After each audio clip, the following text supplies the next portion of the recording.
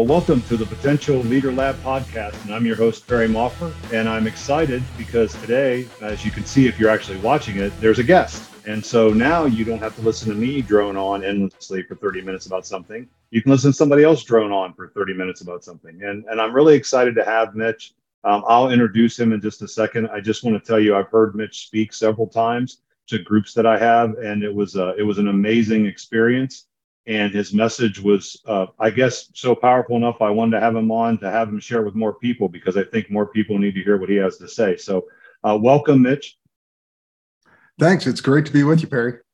All right, and I think the easiest way to do this, I'm gonna do the intro. I'm gonna let you do the intro by explaining how you came to the thing that you're doing, which is also a great intro into you yourself. So at this point, I'm going to just turn it over to you and let you tell the story about how you actually came up with this structure, this framework that you share with people. So take it away. Yeah, absolutely. Well, I got introduced, to burnout the hard way. And, burnout's not one of those things that you think, sometime early in your career, man, maybe one of these days I'll get to travel around and talk to people about how not to burn out. You tend to want to think of going around and sharing your success stories, but this story really came out of my own failure. I found myself several years ago, burned out, man. I just hit the wall. And it was something that had never happened to me before. I mean, I'd been tired. I'd needed some time off, those kinds of things, but I really had never found myself in a place where, man, I just couldn't keep going. And it was much like the time that I was running this half marathon in Vegas here, and I hadn't fueled enough before the race. I thought I'd done everything right, but I just hadn't eaten enough. And I got out to about a mile 11 and a half and found myself in the middle of Las Vegas Boulevard, not being able to run anymore and, hit the wall as a runner. Well, I had that same experience, except this time in my work life where, man, I had just realized I just was not fueling myself correctly. Actually, at the time, I didn't really know what was going on, but I just hit the wall emotionally. And, I'd heard other guys talk about burnout. I'd heard other people talk about experiences that they'd had like that. And I kind of sloughed it off and thought, man, that'll never happen to a guy like me. I work hard. I'm the guy who's got seemingly boundless energy. I can keep going. I can do the thing.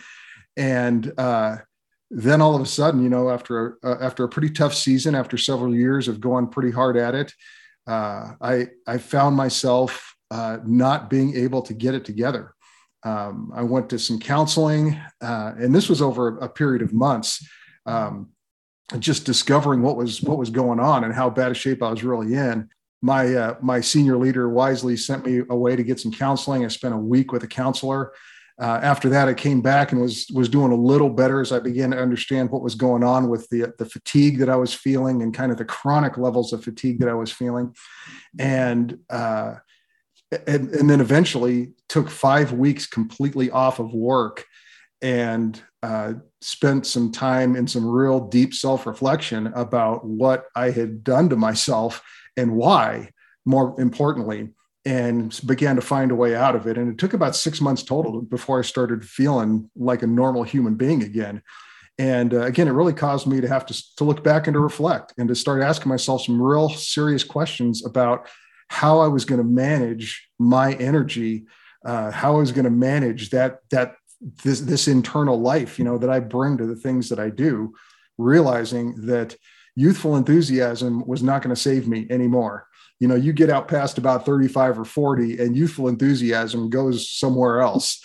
And I realized that I was going to have to start getting serious about making a plan to deal with this replenishment issue that I had ignored for so many years.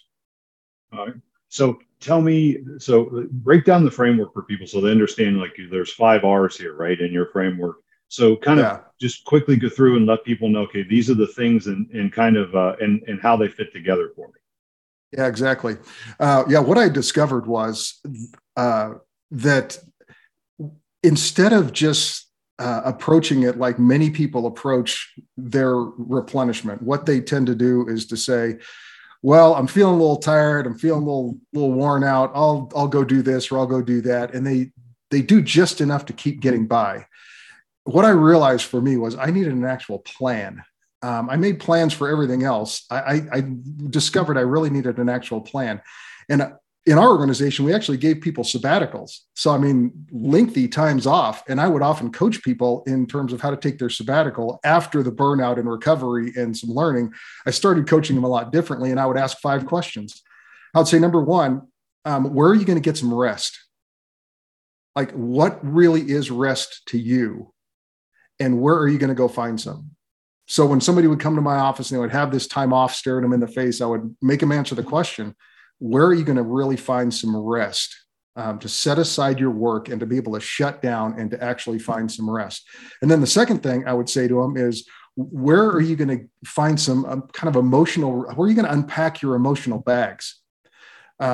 In leadership, we pick up all kinds of emotional baggage along the way, from people that quit to difficult decisions to just the weight of leadership that we often carry, the weight of decisions that we make that oftentimes can weigh us down or weigh on us, to the really hard things where oftentimes relationships will get broken, or you have to lay people off, or somebody does something that just, stings you in the heart. Somebody criticizes you deeply about who you are or what you're doing. We pick up this kind of emotional baggage as leadership. So I'd ask them, where are you going to unpack your emotional bags? Where are you going to release? And that was the second R. Where are you going to release this emotional baggage? The third one I would ask is, where are you going to go to get reconnected with your sense of purpose? Who you are and what you bring to the table. Realizing that our sense of mission and purpose and calling, if you will, is oftentimes the fuel that drives us. It's the fuel that actually gives us energy. When you think about somebody who's lost their sense of purpose, what kind of energy they have? They don't have a lot. And I would ask people, where are you going to go somewhere and receive some inspiration that reconnects you with your sense of purpose and gets you back in touch with your unique contribution, the contribution that you make when you show up in a room? And how are you going to restir that, reconnect with that, and get in touch with that? That's what I call receive. And then the last two were simple. I would say, where are you going to have some fun? Where are you going to go find some real recreation and have some fun? Maybe have some fun that you wouldn't normally get to have over a long weekend or over a couple of days off. Where are you going to do something that you just deeply enjoy, and finding some recreation? And then where are you going to connect relationally with people that have deep meaning to you? Where are you going to connect with people that give you empathy, that encourage you, that you enjoy the time with them? You enjoy just having great conversation about anything or about nothing, but that you enjoy spending time with. So those 5 R's develop from those questions. Where are you going to find some rest, some emotional release? Where are you going to receive some inspiration to reconnect you with your purpose? Where are you going to find real recreation? And then where are you going to connect relationally with people that have deep meaning to you? And that became a framework to begin to make a real plan for personal replenishment, to keep us at our best, to keep us at an 8 out of 10, 80% of the time. And that's awesome. And it's funny because it's interesting to me because I've been struggling with this myself. And it isn't what your framework does. It's the framework itself, right? Because what you came up with and understood was an idea or a thought or whatever those aren't enough. Like there has to be a framework. And I forget who said it, but there's a management thinker who said a bad system beats a good person every time. And I think that it's inherent sometimes with people that are in leadership roles. They get the idea they have to create their own. Like I can't borrow somebody else's system. It has to be mine. Like I have to make it up. And therefore we never adopt a system. We take somebody's system. We're like, oh, well, I have to tweak it. I have to do this. I don't like this part. I don't like that part. And I think it really robs people of the opportunity to leverage systems that exist already. Right. So that's just a little aside that I hear when I hear this framework, because maybe it isn't perfect, but you can critique it after you do it. Like actually do it and then see how it works for you, right? Because absent a system, we do nothing. We can't scale anything. Absolutely. So, well, and we had talked when we were together about James Clear's book, Atomic Habits, where he says in the book that it's really not about our goals. it's really about our systems, that we have systems that are perfectly created, that are perfectly designed to create the experience that we're having. And a lot of times people come to me and they're completely dragging and they're struggling and they can't get their head above water. And I ask them, what's your system? What's your process? And they say, well, I don't really have one. I just kind of take a day off here or vacation there or whatever. It's the absence of the system, like you're talking about, that really is the problem. It's that thing of that we don't rise. James Clear says in his book, we don't rise to the level of our goals. We sink to the level of our systems. And without a system like this of some kind of framework that gives us guidance, some kind of framework that tells us what is working, some kind of framework that tells us when it's not working, that we can look back at, engage ourselves against, we tend to wander with this issue. I find a lot of times with business leaders, and Perry, I know you work with a lot of business leaders and you can attest to this. They don't really have clarity around what they look like. What is their goal here? What are they working towards here? What does their life actually look like when they're an 8 out of 10? And oftentimes what ends up happening with them is they just kind of make it up as they go and never really get their head above water, and end up really struggling. Yeah. And that's what's, I guess, the struggle, right? So when you're going across the country, talking to folks and business leaders and groups of people about this, you have 5 R's. So we have rest, release, receive, recreate, recreate, however you want to say it, and relate, right? So Yep. Are there ones that people struggle with more than others? Or are there ones where like, oh yeah, I got this, and one where they're like, yeah, I don't know about that. Yeah. I think it's the simple and the most obvious one, and that is rest. It may be simple, but it's not easy. It's very easy for us to say, hey man, you need to get some rest. But when I talk to leaders about real rest and ask them what it feels like, when is the last time they actually felt rested? What causes them to feel rested? I get a lot of blank stares oftentimes because nobody's really thought about it. And the common theme around the rooms that I speak in is that rest is about disconnecting from work. And that really is the crux of the issue. It's one thing to drive away from the office. It's a whole different deal to shut the work off that's going on inside our head. And that's what oftentimes I find with executives and leaders is they may have left the office hours ago, but they can't seem to shut the work off so that they can actually get some sleep, so that they can actually let the system reset, that they can actually find some real rest. And so they find themselves working all the time, even though they left the office, hours ago. And because of that, it can wear them out quickly. Yeah, one of the most fascinating things, like when I heard you speak, is we talk about rest, is that you ask the people, like some of the folks in there, you're like, hey, when's the last time you took a vacation? And then felt like when you came back, you needed a vacation. So could you explain like what people say? Like I know one of the folks in the room is like, the last time I took a vacation, I took my kids to go see my parents, and that was not a vacation. Like that was not rest. Exactly. Yeah. Oftentimes what we find is that people, they have some time set aside to be away from the office, but they don't really have a plan for how they're going to actually spend that time in a way that's restful, that's going to bring them back more energized than they were when they left. They often pack their time off or then their vacation so full of stuff that it's not really vacation. And then they say what we often say coming back is, man, I need a vacation from my vacation. And the thing about, looking at a vacation is, again, what's the standard for a great vacation? Most people just say, well, I'm away with my family, with my kids, and we're doing something that isn't in the office. And yet they've taken their office with them on their phone. They've, taken their office with them on their laptop, and all their work just comes with them. And they've just transferred their work from their office to wherever they happen to be vacationing. And now they've got 2 jobs. Now they've got to be dad or mom. They've got to be, caretaker to parents or entertainer of friends or things like this. And they've got to do their job because they've got their laptop with them or their phone with them and things like that.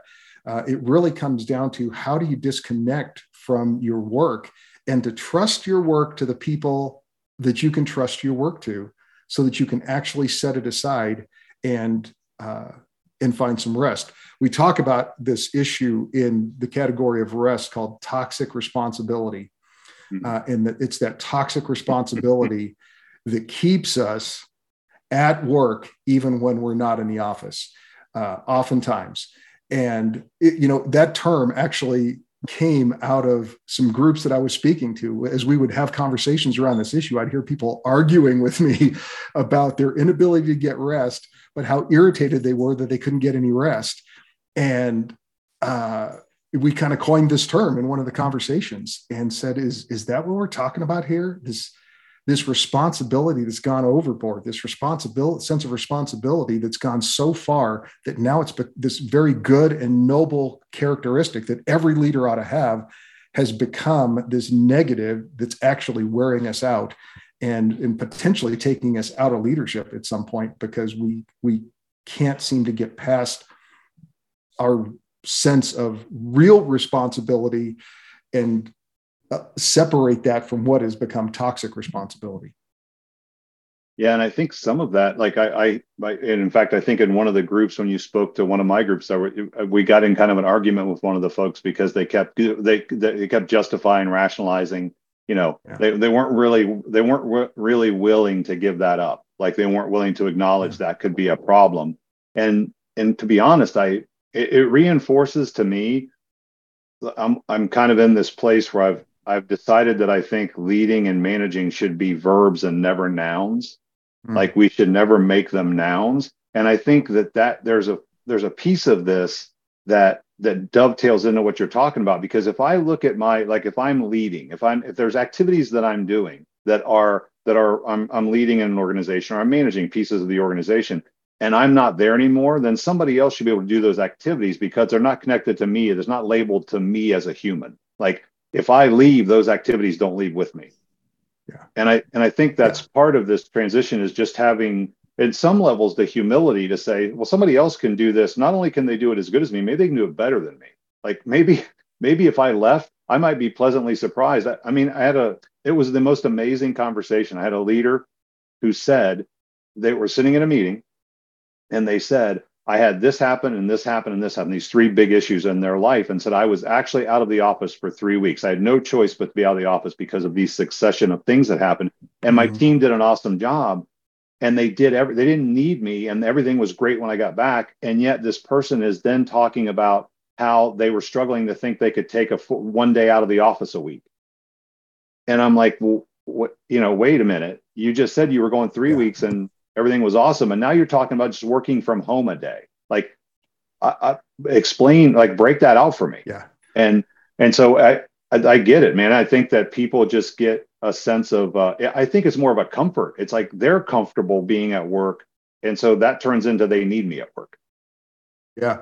It's that sense of control that we think we're supposed to show up with as a leader. We get this idea somewhere that the leader has to have all the ideas. The leader has to know everything that's happening in the organization. The leader has to have their hands on every outcome. When in actuality, the best leaders that we all know are the leaders that show up and wisely ask the right questions. The leaders that show up and stir the best out of their team and draw the best out of their team. And sometimes the best doesn't come out of your team until we, as the leader, are out of the way, so that those people can express real leadership and express real agency in our organization. And that this idea of toxic leadership or toxic responsibility oftentimes gets in the way, not just of our own personal rest and replenishment. It actually gets in the way of us building really high-performing teams, because it never really requires anything of anybody else besides ourselves. And when we are taking all the responsibility to ourselves, think about it. Nobody else is having to bear the weight of responsibility, and their leadership muscles are atrophying to some degree. And so we're not only not doing ourselves any favors by living that way, we're not doing anybody else on our team any favors. And ultimately, we're not doing our customers, we're not doing our organization any favors by doing that, because what we're also doing is setting an example for everybody else that this is what leadership actually is, when it isn't. And it cascades through the organization. And now the guy at the very edge, the people at the very edges of the organization can't take a break. They're wearing themselves out. They're not calling the best out of their teams because the person at the top is not calling the best out of them. Yeah, because you essentially are creating whatever you're doing as the leader. You're saying this is the system. Like, Absolutely. No matter what I'm telling you, what I'm showing you is this is how leaders are supposed to behave in this organization, regardless of what I say. Right. So, yeah, I might be telling you, hey, you should take time off. But if every time they leave, you're still in the office, then the message is, well, you work until you drop. Absolutely. And that's the thing about this issue is it becomes insidious in an organization where you want to set the culture of, man, we are a hard-working, high-performing organization. And there is nothing wrong with that. I am all in favor of getting people that love to work hard, that love to work well, that love to perform at a high level, and managing out the people that just want to take a nap all afternoon and get paid double for it and all those kinds of things. Man, I'm all for that part of it. But what happens inside an organization is sometimes when those bars are set, we forget what it requires to be a high-performing person. We forget that we need periods of on and off. I mean, every high-performing athlete knows that it's about stress and recovery. It's about activity and rest. It's got to be those things in the right kind of rhythms for me to perform at my best. I mean, you take somebody who is, like a marathoner, and you tell that person, great, you can set the world record in a marathon, do that every day for a month. Somewhere in the middle of the month, they stop doing that. Somewhere they're going to need to rest. And, I had a friend who actually did that one time. He did what they call the World Marathon Challenge, 7 marathons on 7 continents in 7 days. It's crazy to think about.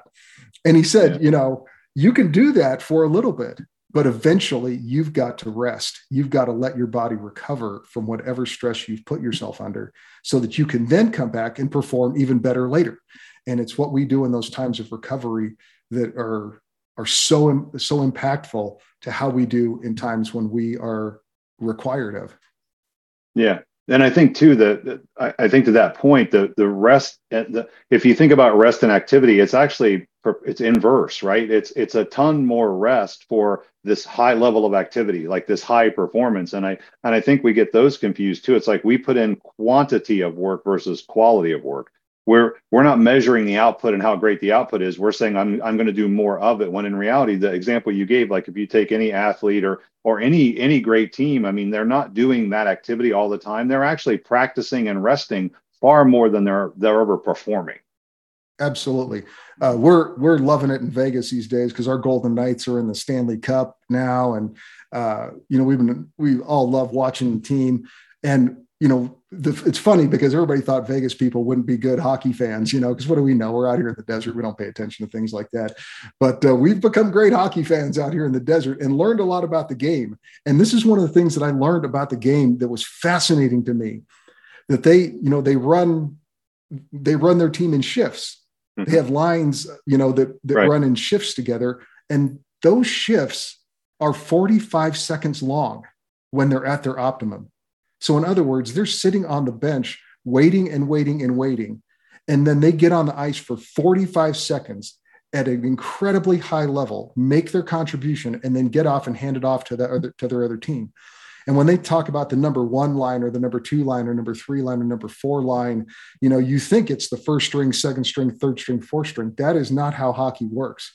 They got to have high performers at every level so that as they take these turns on the ice, these 45-second shifts on the ice, they can show up at their very best, perform at a high level, and then come back, recover, rest, and then get back on the ice for another shift and perform at a high level again. Now, let's get back in the lab. Leadership is not simply a position or job title bestowed on you. Being a great leader takes commitment, resilience, and the ability to be adaptive.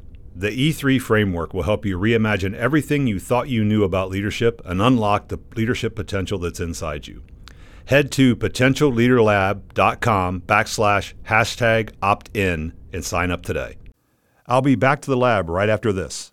Right. And I think that this is what amazes me too about us is just as learners, like, we're all trying to evolve.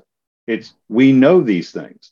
Like we see it everywhere, and we acknowledge intellectually that, hey, this works and it appears to be a great model, but yet we have this kind of emotional attachment to the way we do things and the 8-hour workday and 5 days a week and, one day, 2 days off. And it's just amazing how we're challenged up in and of ourselves to make changes where we see the data.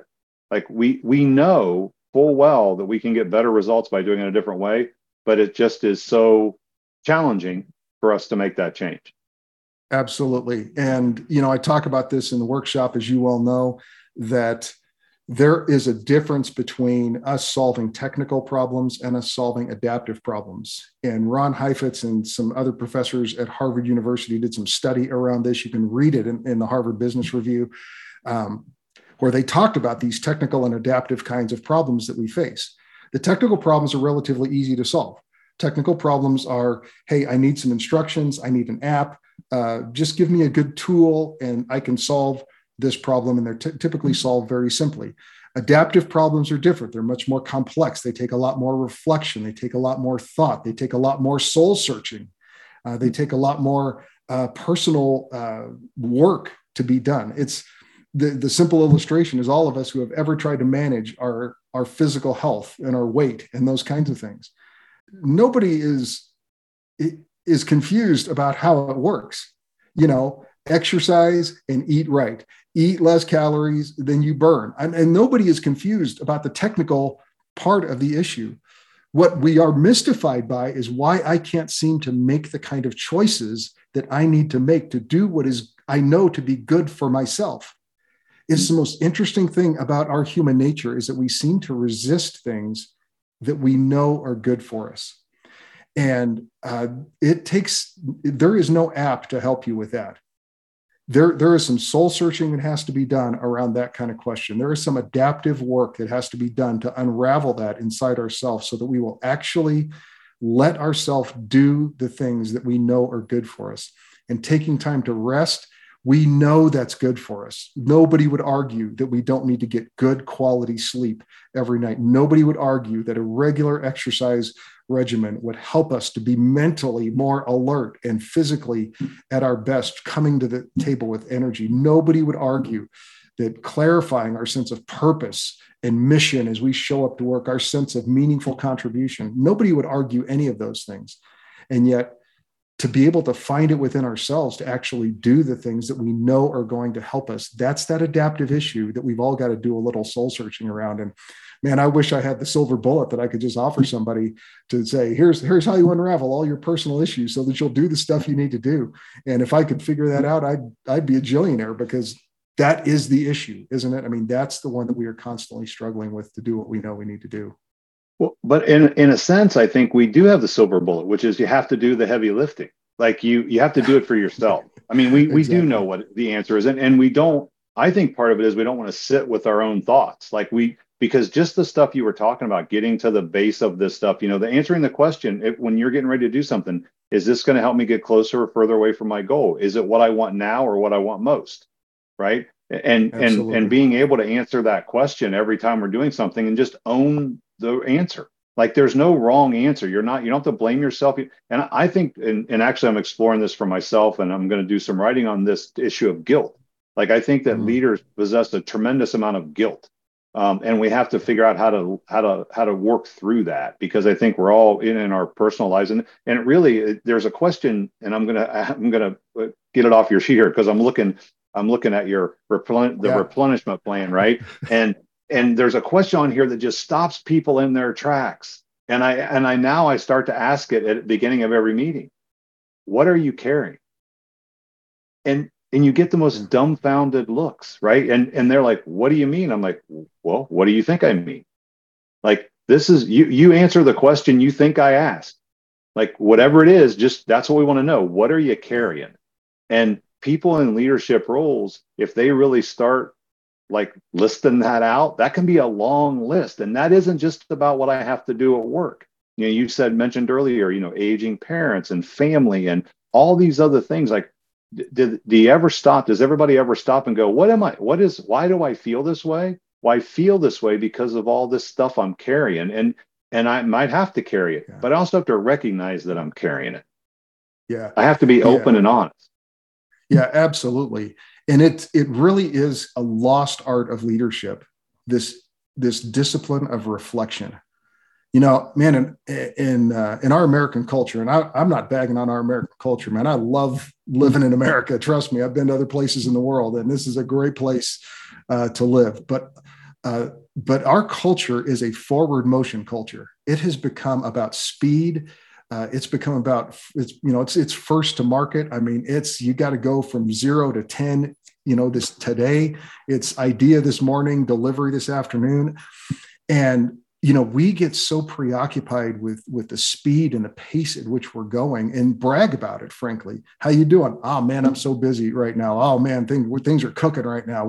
We brag about it, that we oftentimes miss what it is, like you're saying, that we are carrying along the way as we're trying to pick up speed. I mean, anybody knows, man, if you want to make a race car faster, lighten the thing up in terms of its horsepower. It doesn't matter how much horsepower you've got if the thing is weighed down with all this extra baggage that it's carrying. Same way with us. If we don't take some time to really reflect on and examine some of the things that we are carrying along the way, the weight of responsibilities that we're carrying, both at work and at home and in our personal lives. And oftentimes, as I ask the question in rooms full of leaders, take a minute, write some things down, and I usually give them literally like 60 seconds of reflection, and watch them start writing. Most of the times, most of the things on their list, not all, but most of the things on their list are personal things that related to their personal life or their family or the health of their children or the health of their aging parents or their health of their spouse. It's those kinds of things that weigh us down. It's oftentimes broken relationships that we have with family members or with coworkers or with past friends, or, those kinds of things are the emotional weight that we carry before we ever show up at work and then carry the weight of leadership. And it's this lost art of reflection that gets us back in touch with those and at least able to recognize, man, this is why I'm feeling a little heavy today. This is why things feel like I'm kind of walking through the mud today. So that we can acknowledge those things, maybe find a group of friends, maybe find just a coworker or a mentor to talk with about these things, to lighten our load a little bit as we talk about these things out loud, to let us keep going at the pace that we actually want to go, by lightening our load from the things that we're carrying, or at least to find someone to help share the load with us and to support us in those things that we're carrying that are so heavy. Yeah, I think it was Carl Jung who said, until we make the unconscious conscious, we will call it fate and it will direct our lives. Wow. Yeah. Right. And that's to your point. What we need to do is just get it out. Like, let's just talk about it. Let's just acknowledge that it's there. It's not. And I think we're in such a rush to judge. Like I'm a bit, one of the things I believe is if you judge, you can't, there are 3 L's that are really important in life: learn, love, and lead. And you can't do any of those if you're judging. And I think we're so quick to judge everything, especially I think now in our society, we're so quick to rush to judgment that we can't learn anything if we're judging everything. We certainly can't love somebody, and we can't lead. Right. And so I think to be able to kind of manage our own rush, the things we're trying to do in a hurry, and then figure out for each individual person, what's important for you? Like, what really is important? How much rest do you need? What's really in your business? What's truly important? What outputs matter? Yeah. Right. Not everything. I mean, how many companies I say you can do anything, but you cannot do everything. Yeah. Yeah, absolutely. And the whole key to this issue of personal replenishment is awareness. Because I talk to leaders all the time, and I was one of these leaders. Taking a day off. I took a day, like a reset day once a month, where I would take a day out of the office to go, kind of reset and things. I would take 2 vacations a year, one in the winter, one in the summer, very intentionally. But it was my awareness around those things. It was my awareness of what I was doing in those things that were making them completely unhelpful to me. I would just burn through a day off like I would burn through a work day. And I would get to the end of my day off going, I wonder, like I wouldn't even ask the question. I would just, put the shoes back on and go to work the next day. But when I started asking myself, what does a real day off look like that actually lets me start feeling more rested, and the awareness around that, now my day off took on a whole different kind of component. Now this day away that I would take took on a whole different kind of effectiveness because I was just aware. And the one thing that I tell you about speed is speed narrows your focus. I mean, just get in your car. I'm not recommending this, but you know what I mean. Get in your car, drive 100 miles an hour down the freeway. The faster you go, the more that motion blur starts to do this and tunnel your vision. And you become less and less aware of what's going on around you and only aware of what's happening in front of you. And man, speed is kind of this what am I trying to say? This self-propagating problem. You know what I mean? Yeah. The faster you go, the more exhilarating it becomes, but the narrower your focus becomes and the less aware you become. And that's why speed will kill you, is because eventually it'll make you so unaware of what's happening around you that you'll end up in a pile by the side of the road and not really maybe even understanding how it happened. So what I hear you talking about is this awareness building of, man, what is going on in my life? What is my energy level actually like? When do I stop and take a dipstick on where am I on a scale of 1 to 10? Like how full is my tank? You know, how well am I doing? How much energy do I actually have? What are the things I'm carrying? What is affecting me? How clear and sharp is my contribution? And how much am I actually living into that rather than just focusing on doing the mundane of the everyday? How much time have I taken for recreation? That's why I think this framework that I talk about is so important, to be able to have some standards, to have some benchmarks that ask you the questions that you need to be asking and keeping you aware on a regular basis. Yeah, no, it's awesome. And I want to be cognizant of the time. I think we could talk for another hour, which we might, or maybe we'll do this again, because I think there's a lot more in this space that the things that you're concerned about, the things that I'm concerned about overlap with people that have chosen to take on the mantle of leading, right? To take themselves and put themselves in a position to do those activities for people and take responsibility. And there has to be an awareness, there has to be an intentionality about it. And I think too, we have to start asking ourselves bigger questions. I sit with people and they say, "Oh, my goals for next year we're going to double the revenue." And I said, "Well, why?" And there's no answer. It's like, so is that the ultimate goal? Is it just, so next year you're going to double and then next year so what is and then why is that important? Like, why is that doubling of revenue important? What is it you're trying to accomplish? What's the end game here? Yeah. And I think to your point, just slowing down and being more aware of, let's figure out some different questions to ask. Yeah. Like some meaningful questions that deal with the humanity of what we're doing and not just the business side of it. So I love what you're doing. I think it's great work that leaders need. So tell everybody where they can find you. Like, if they want to get a hold of you, where would they find you? Your website, your email? What's the best place to look for you? Yeah, absolutely. Yeah, the best place to find me is through my website, refillcoaching.com. And you can just email me at mitch@refillcoaching.com if you want to go that way. And I'd just love to have a conversation around this and just to begin to explore with people, where they are and how we can maybe come alongside them and offer some real help so that they can live and lead more at their best all the time. Well, I think it's awesome too, because you don't just work with one person; you'll work with an entire leadership team. When this starts permeating a company, right? When a leader says, "Hey, this is what I'm doing, and this is also what we are going to do." Like, we are going to slow down and ask these questions, and you can literally see an organization transform at that point.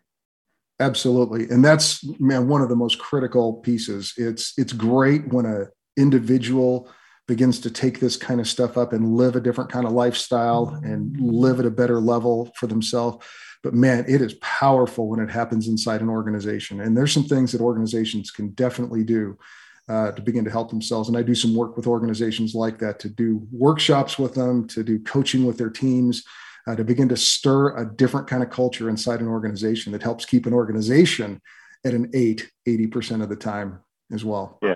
Well, I think that's one of the things I walked away. I mean, you even said, when you do that exercise with the group and you say, don't leaders have a responsibility to be an 80% of the time? Isn't that, if nothing else, if you just walk out with that idea that how do I know I'm at an 8? Like for me, what's an 8? Like to define it, like you walk people through and say, okay, you've just defined this as an 8 for you. Now, the next question is, how do you show up as an 8 80% of the time? And if nothing else, if they just walked away with that and they actually did that all the time, it would be a huge transformation for themselves and those that they care about. Yeah. It's a game changer when you begin to identify the qualities that you actually want to have. Because once you do that, then you can do things to get those qualities, as opposed to just kind of going around the room going, "How's everybody doing?" And everybody goes, "I'm fine, I'm good, thanks, thanks for asking." I'm a 9 this week or whatever, and never really get specific about it. You can't shoot at a target that isn't there. So, absolutely. All right. Well, Mitch, I greatly appreciate you coming on. It's been great talking to you. I look forward to talking to you again in the future. I wish you the best of luck. Great. Harry, thank you. Yep. So we're signing off. Another episode, first guest. So love to hear what you think of the conversation Mitch and I had. And as always, make sure you're taking care of yourself and take care of everybody else as well. Have a great rest of your day.